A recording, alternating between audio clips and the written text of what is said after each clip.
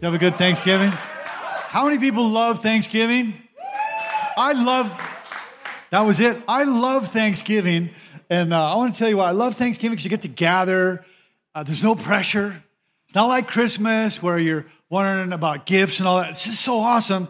And the amazing thing about it is that you may not realize this, but you actually look thinner than you did before Christmas, like you lost weight. You don't believe me? Amen. All right. Nobody believes me. Well, anyways, then after Thanksgiving, what happens is we have Black, and the energy elevates everywhere, right?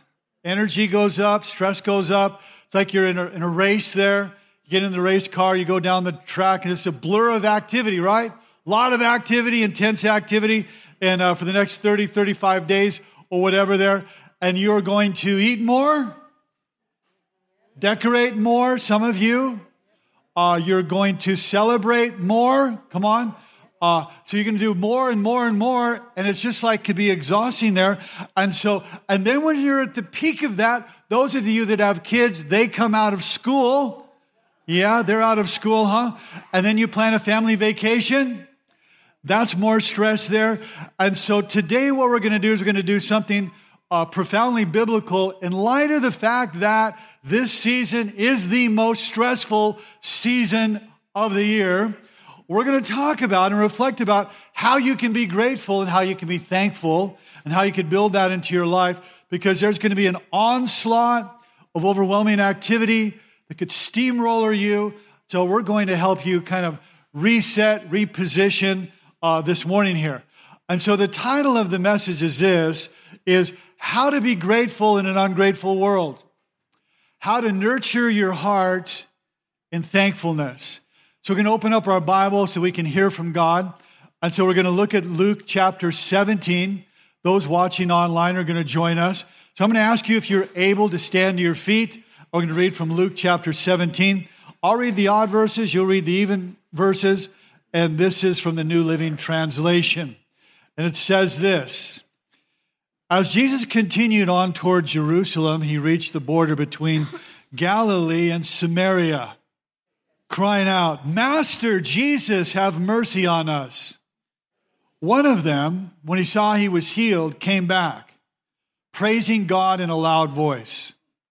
And Jesus asked, "Didn't I heal 10 men? Where are the other 9? Thank you. Well done. You may be seated. Father, thank you that we're here. And I thank you that we've gathered together around your scripture, that we would hear from you. Thank you for meeting with us, and may you use this passage of scripture to speak to us things that we need to know, things we need to be mindful of about being full of gratitude and thankful in the season that is upon us. We pray these things in Jesus' name. Everyone agreed, saying amen. And so the title of the message again is how to be grateful in an ungrateful world. And I want to ask the question, how do you graduate into a life of gratitude? How is it that you can do that? Because the reality is a lot of people really aren't all that grateful, aren't really that thankful. One of the things I love to do is I love to watch graduation speeches. I love when I have a little bit of time to get on YouTube and watch Louis Giglio and Denzel Washington and that Admiral guy make your bed. And I'll watch them over again and over again. And I love watching how they inspire. They're humorous. They're challenging. They're just riveting talks there. Graduation and talks, commencement ceremonies, they inspire the graduates to their future, to what lies ahead, to what is going ahead of them, and keys to realizing their future. And in a sense today, here's what we're doing. In a sense today, this is a gratitude graduation ceremony that we're observing for the 10 lepers. It's like this. Jesus is giving all 10 lepers the opportunity to flip the tassel and to graduate into gratitude. Some of them will fail and never graduate. Others will. And Jesus has come to give us a commencement address and to say, if you never grow in gratitude, really, what have you gained? Are you going to flip the tassel for the rest of your life and be a person of gratitude and thankfulness. And so now when we graduate in many areas of life, but I think what happens is, as we hit obstacles in this very area of gratitude and thankfulness, we bump up against many things which undermine and keep us from being people of gratitude, like some of the lepers here. And so what do you think in light of that? What do you think is the most oft repeated scripture, don't miss this, in all of the Bible? Here it is. Give thanks to the Lord, for he is good. His faithful love endures forever. Don't you think that if that is the most often repeated scripture in all of the Bible, give thanks, that we need to hear about giving thanks?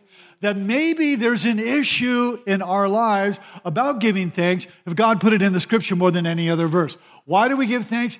For who he is and what he's done. Because he's good, because he's thankful, his love is everlasting. We give thanks to the Lord. And so the Bible also says in 1 Thessalonians 5:18, in everything, not in some things, not for all things, but in everything, give thanks for what? This is the will of God. You want to know God's will? To give thanks. This is the will of God in Christ Jesus concerning all of you.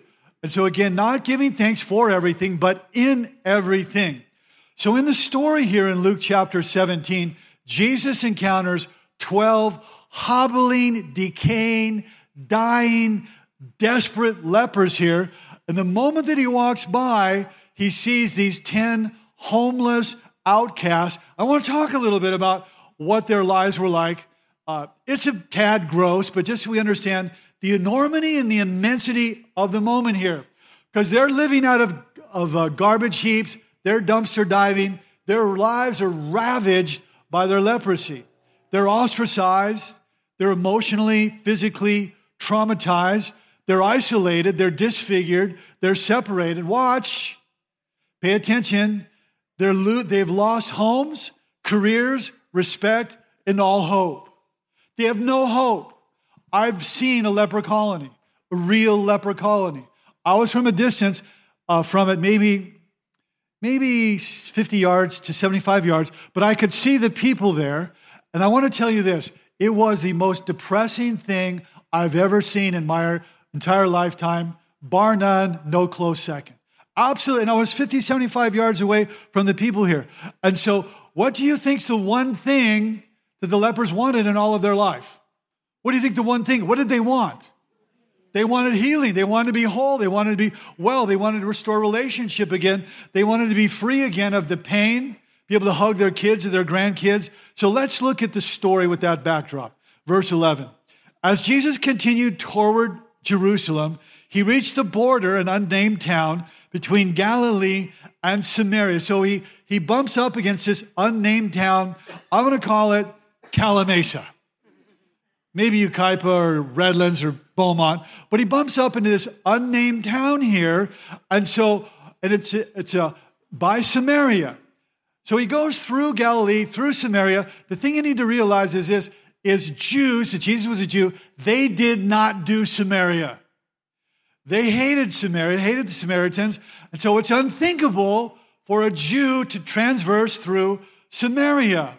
And so they would avoid it at all costs, but not Jesus. So what's going on here? He's going to cause a big stir, big commotion. People are going to be upset. He went where traditionally Jews would not go. I want to point out as a little sidebar, hey, this is what God is like. This is what God is like. That God delights in meeting everyone. God delights in meeting the lepers, throws out all the rules of religion there, throws them out the window because the lepers were compromised and he cared more about them than he did man's tradition. It's like, I'm done with tradition. I'm going to reach those that need me. So he enters in a village and there's 10 lepers, it says in verse 12. And as he entered a village there, 10 men with leprosy stood at the entrance. So you can see there, all their hopes are fulfilled in the great teacher that now is coming and is within earshot of them. So Jesus notices them. Where no one else noticed them, they're not invisible to Jesus. And so now that we understand the extent, the enormity of the miracle here, I want to point out here that they would have missing limbs, missing fingers, missing noses, missing teeth, missing extremities. They would reek of rotting stench of decaying flesh, overwhelming your sense of smell. They roamed together like a pack there, and what they were doing is they were begging, they were scavenging, looking for any waste that they can consume. That was their life. So it was from a distance. They stood at a distance. Why did they stand at a distance? Because the Levitical law was they had to scream out, unclean, unclean. Imagine that's your life. For the rest of your life, to scream out to people with larynxes that are ravaged by leprosy in these difficult voices, to be screaming out unclean. And that's what they were doing here. And so they were crying out to Jesus because what? He's their only hope. He's their only chance. He's their only, there's no cure. There's no hospitals. There's no pharmacy. There's no options, no medicine, nothing. Jesus or bust. For the rest of your life, you're in that wretched condition. Crying out, verse 13, Jesus, Master, have mercy on us. As if they were pleading, Jesus, can you look upon our pitiful condition? They felt that they were judged by God. They felt it was a judgment by God and that they had done something wrong, that they ended up in this deplorable condition. And God was punishing them. That was the cultural understanding of the leprosy mindset, living with this horrendous burden, not only physically, but emotionally here, feeling that they were being punished by God. So they're saying, can you heal us? Can you cure us? Can you rescue us? Can you save us? And so the lepers are screaming here, and look at verse 14. So Jesus, looked at them and said, go show yourselves to the priest. Now that was a radical announcement there, completely radical. Why would they go back to the priest when the priest is the one that ultimately really had condemned them to the life that they're now living? And that the only way you could go back to a priest was if you're healed, which they weren't. And so they're thinking to themselves, why would we go back to the priest? The priests are going to think we're crazy. It's the priest's fault that we're in this village anyway. It's their fault, so why would we do that? And so Jesus said, I want you to go to the priests, fulfilling Levitical law there. And so that's what they did. And so somewhere, watch what it says. Watch, look at it up the screen. Go back to the scripture. As they went, watch this, as they went, they were cleansed of their leprosy. So somewhere between where Jesus said, I want you to go to the priests, and they start as they went, somewhere between there and arriving to the priests, as they went, they were healed of their leprosy. And so Jesus says, go show yourselves. Now, they knew they were not supposed to do that unless they were healed. So all that to say, there had to be some faith there going on here. And imagine the conversations going on while they're walking. They're not healed, and they're going to the priests. I wonder how many said, hey, you think it's going to happen? You think Jesus is going to heal us? What do you think? What do you think? Is he really going to do it? Like, if he's going to do it, like, when's he going to do it? And so, do you think, looking at their nasty bodies, and their limbs are mangled, and their skin is absolutely repulsive, and there they are, walking toward the priest. And then there's an amazing miracle. Watch. As they went, they were cleansed. The original language means they were completely clean. So think about it here. There then begins the flow of life as they went. There's a flow of life and health and strength there. And every few steps, maybe they're seeing a limb form, a finger form. Their nose is coming back. Their eye, many times they'd be blind. Now they're going to be able to see. And imagine the lepers looking at each other and going like, whoa, and just being speechless there, beginning to scream. You got to hear them screaming here. And then the nightmare is over. And there's toes, and their toes are beginning to tingle and have life there. And their fingers that were malformed and deformed and missing are beginning to take shape again. And everything is changing for them. They can hardly get their minds around the immensity of this miracle. It is amazing. It is stunning. It is shocking moment here that their leprosy is now gone. And look at verse 15. One of them, when he was healed, came back praising God in a loud voice. I just want to point out to you,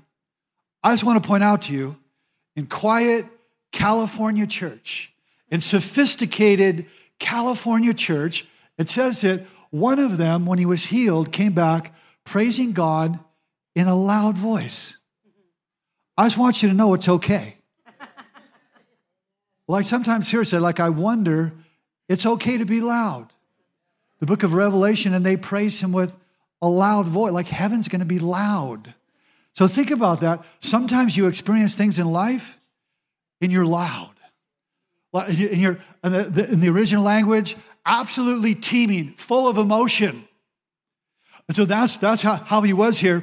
And so I want to say this is that, how about you? If you had leprosy and you were healed, would you express yourself in a loud voice?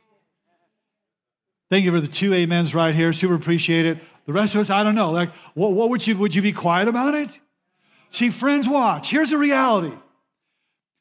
Leprosy is like a form of sin where it decays, destroys you. Seen as like sin. And so we have reason to express our love, our thankfulness, our gratitude because of the immensity of what has been done for us here. And when we worship, we can express our love to the one that has healed us. It's very appropriate to express yourself. What is worship? It's responding to all that God is and all that he has done with all that you are. That will include a loud voice from time to time. I'm not saying like you got to be that way all the time. What I'm saying is there are moments to be that way. This was his moment here. And so the miracle of Jesus healing in him produced a response. It should produce a response in us, produces worship in our lives. Watch this. Gratitude produces worship. That's what he was doing here, falling down at his feet here. And so perhaps could it be that many times, this might be insightful, that if you're not worshiping, maybe it's connected to you're not all that feeling grateful, not feeling thankful. Verse 16. He fell to the ground at Jesus' feet, thanking him for what he'd done. So one Samaritan leper is thanking God for what he has done with a loud voice here at Jesus' feet saying, thank you. Thank you for my hands. Thank you for my new nose. Thank you for my toes. Thank you that I can walk again. Thank you it doesn't hurt. Thank you that I don't smell anymore. Says, thank you, thank you, thank you. And he's overwhelmed with gratitude here. One leper runs back to Jesus, but notice the reality here. 1 out of 10 shows gratitude. Could that be insightful? 1 of 10. The immensity, the enormity of a transformative moment that changed them forever, and one comes back. One of them says when he's walking, hey, catch up with you later. I'm going to thank Jesus. And the other 9 just keep walking, never to turn around, never to thank him. So could it be, friends, that being thankful and having gratitude is not normal? Could it be that it's not natural? I'm asking. Could it be? Have you ever been around a 2-year-old? Are they full of gratitude? Full of thanksgiving? Thank you for changing my diaper. Thank you for feeding me. When one of my sons was 2, he hated being put in the car seat so much. God is my witness. He would scream so loud. God is my witness. I would think my ears were going to start to bleed. It was so loud. Had a babysitter once. He screamed so loud on the freeway, she pulled over. It was that painful. Was he full of gratitude that I was like putting him in the car seat? No, there's no gratitude whatsoever. It's not within you. It's not natural there to show gratitude. So do you think there's anything instinctive about showing gratitude? There's not. Your parents, think about it. Your parents would say, when you get something like, what are you going to do? What are you going to say? Say thankful or I'm going to kill you, Rodney. That's what my mom would tell me. And so we just don't naturally show gratitude. And people say, well, just have an attitude of gratitude. I beg to differ. That's not enough. It's not about having an attitude of gratitude. It is about letting an attitude come to expression. See, an attitude there, it's a call to action really here. So you have to put the attitude into action. Gratitude without practice is a little like faith without works being dead if it's alone there. It's not alive here. So you want to have a grateful heart here. So grateful habit number 1 to all the graduates of gratitude here. And again, the dropouts, the 9, they don't need to listen, but the gratitude graduates here, grateful habit number 1, watch, is to say so. Is to let it come to expression, that you hear it, that you say it. The most basic level of gratitude is that you would express it there. So Jesus is saying, if you have gratitude, I want you to say something. Moses would say it this way when he comes to the lectern here to talk a little bit about in the commencement ceremony. He would say this. He said, Deuteronomy 8:10. While God is pointing out his provision for you, you just don't want to sit there and act like you earned it or act like you deserved it.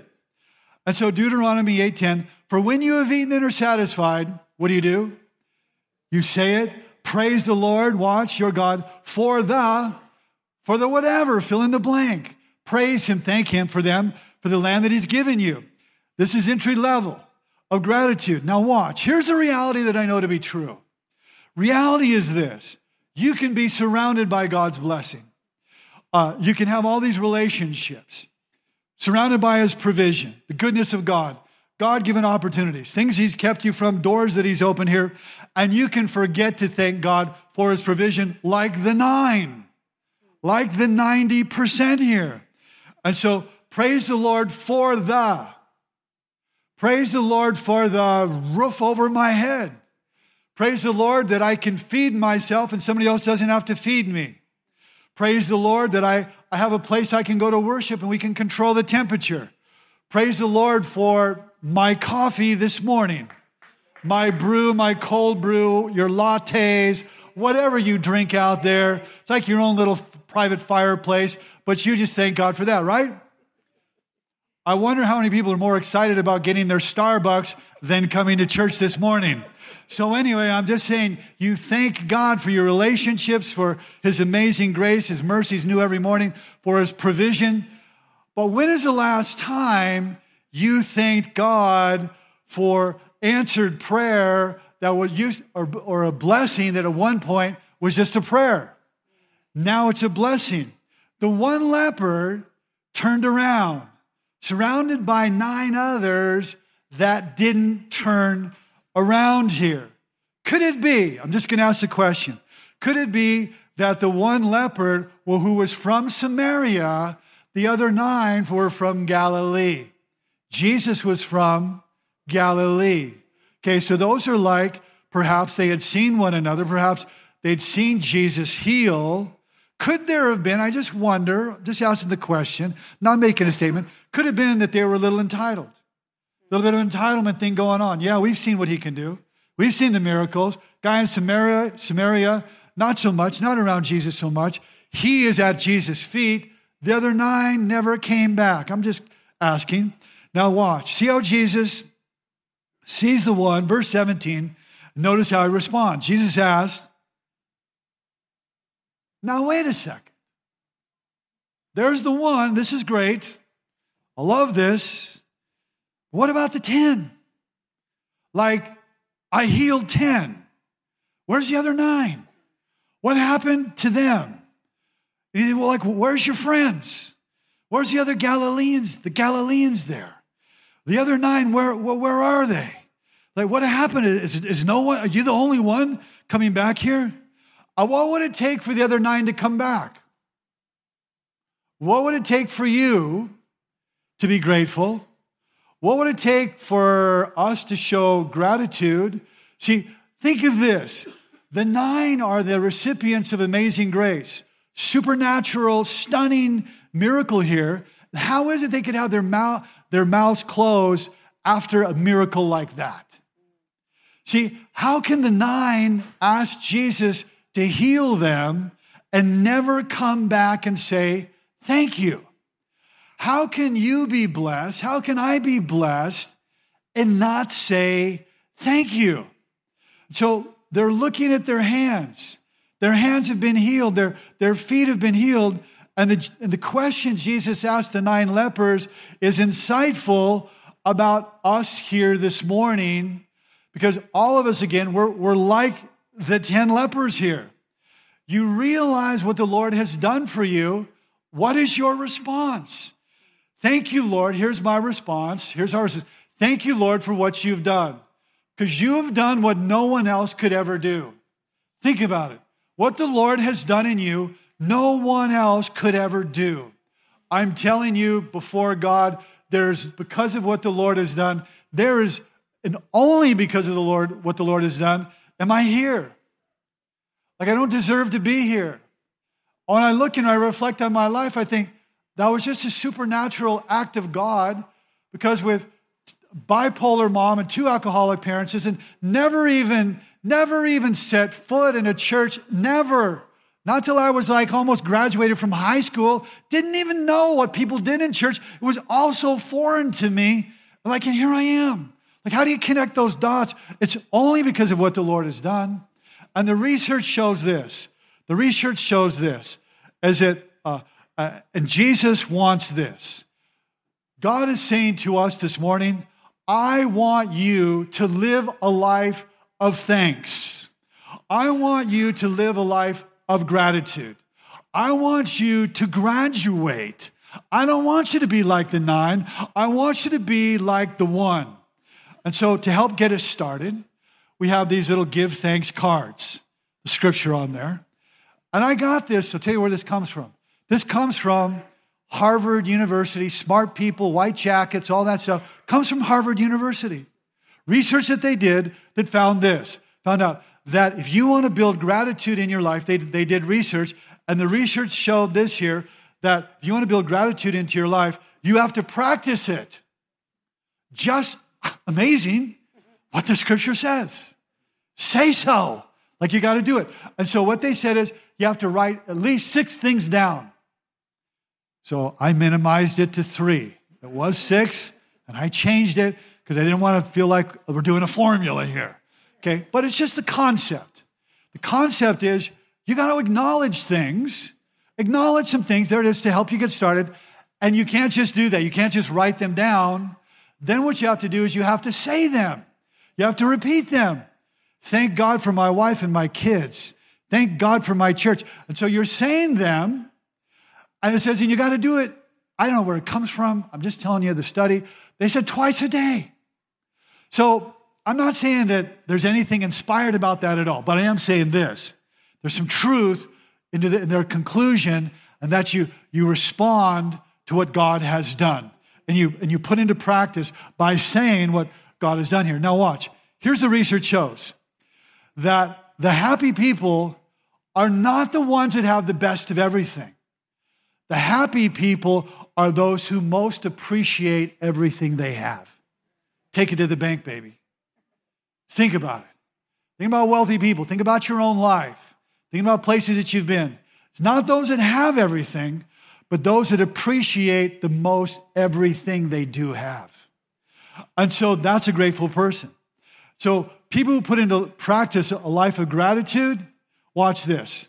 And I quote from a study. They're the most socially connected, joyful, optimistic, more gracious, experience a reduction in anxiety, and are better looking. I just threw that in there for good measure, okay? But not the better looking. But anyway, but the point is, it's transformative. Change your life. How central is this to your life here? And so, what would it take for us to be more grateful? One more blessing? And so, the Lord has done what you can never do for yourself. And so, can you look at your life and recognize what it is the Lord has done that is transformative for your life? So habit number 1 is to say so. Thank God for his provision. Now habit number 2. And then I've got 3 and they're short.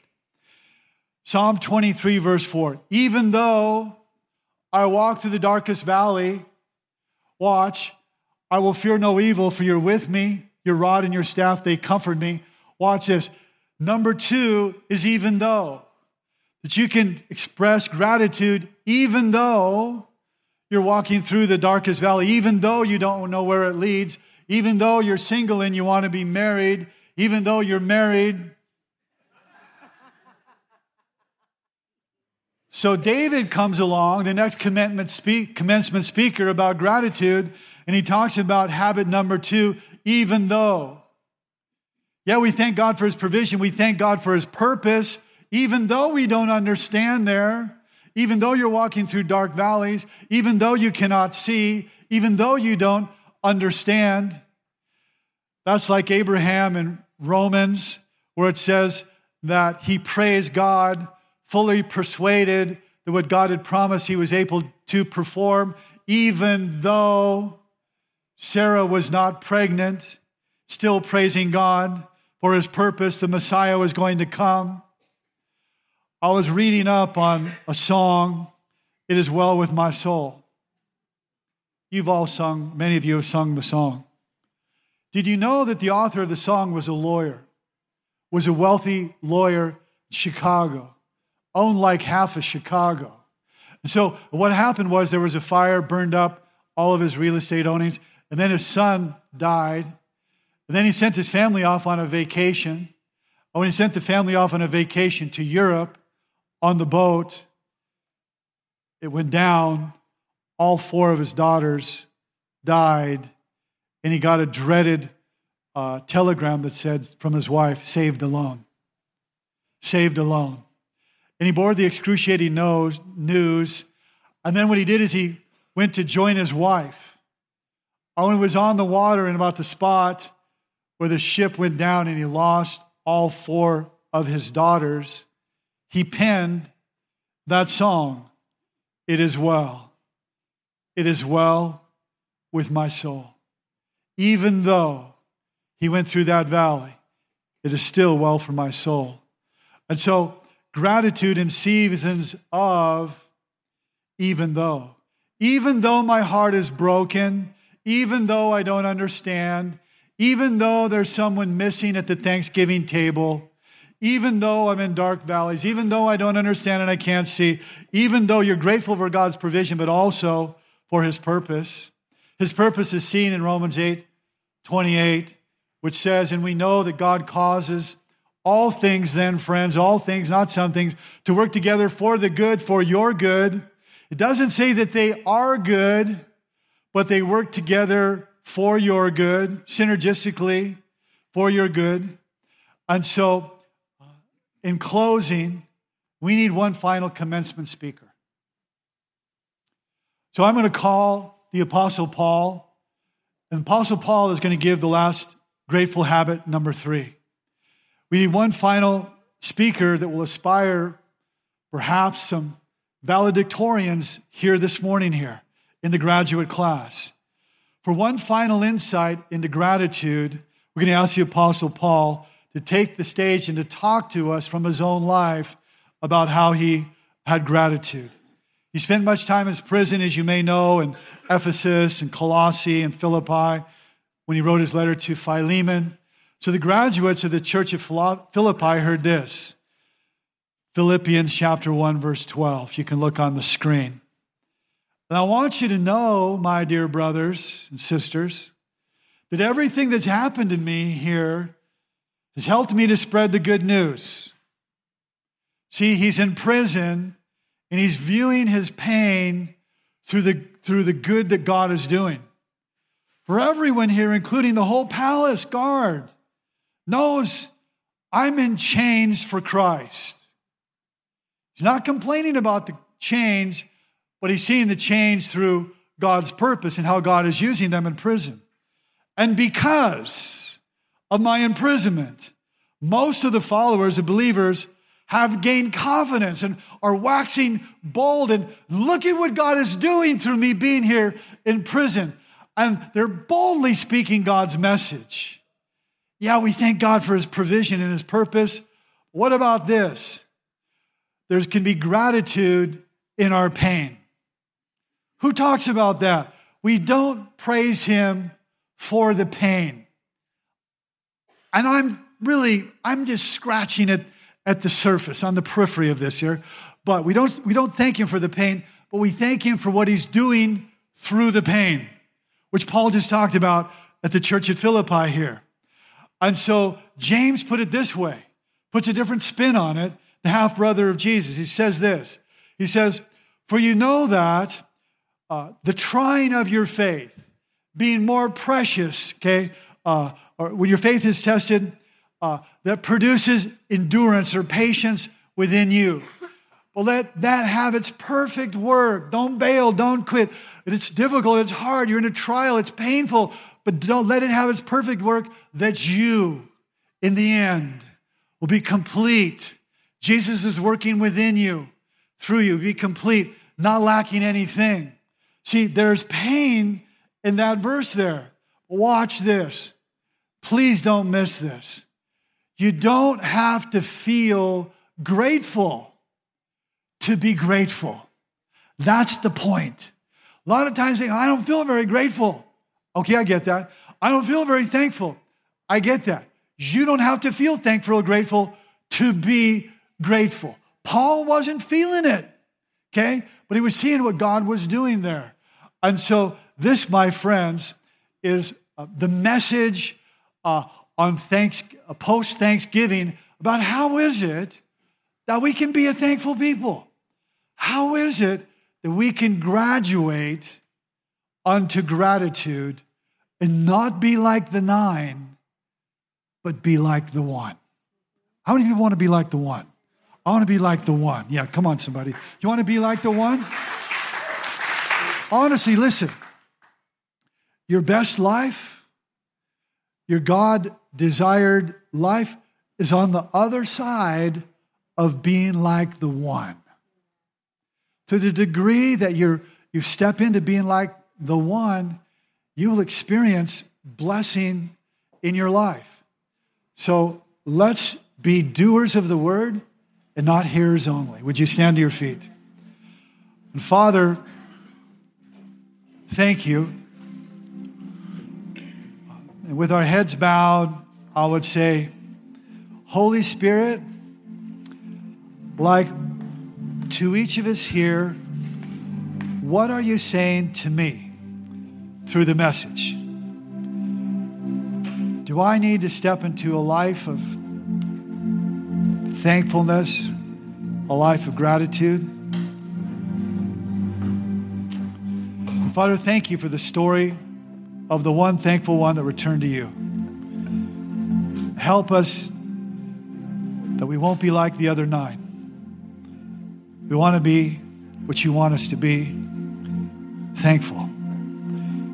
More than just thanking you when you touch us, but when you work your purpose in us, and even in seasons of pain. Thank you, Lord. May we surrender our lives to you, trust you, and may you move in our hearts, may you move in our lives this morning, have your way within us. And this we ask in Jesus' name. Amen.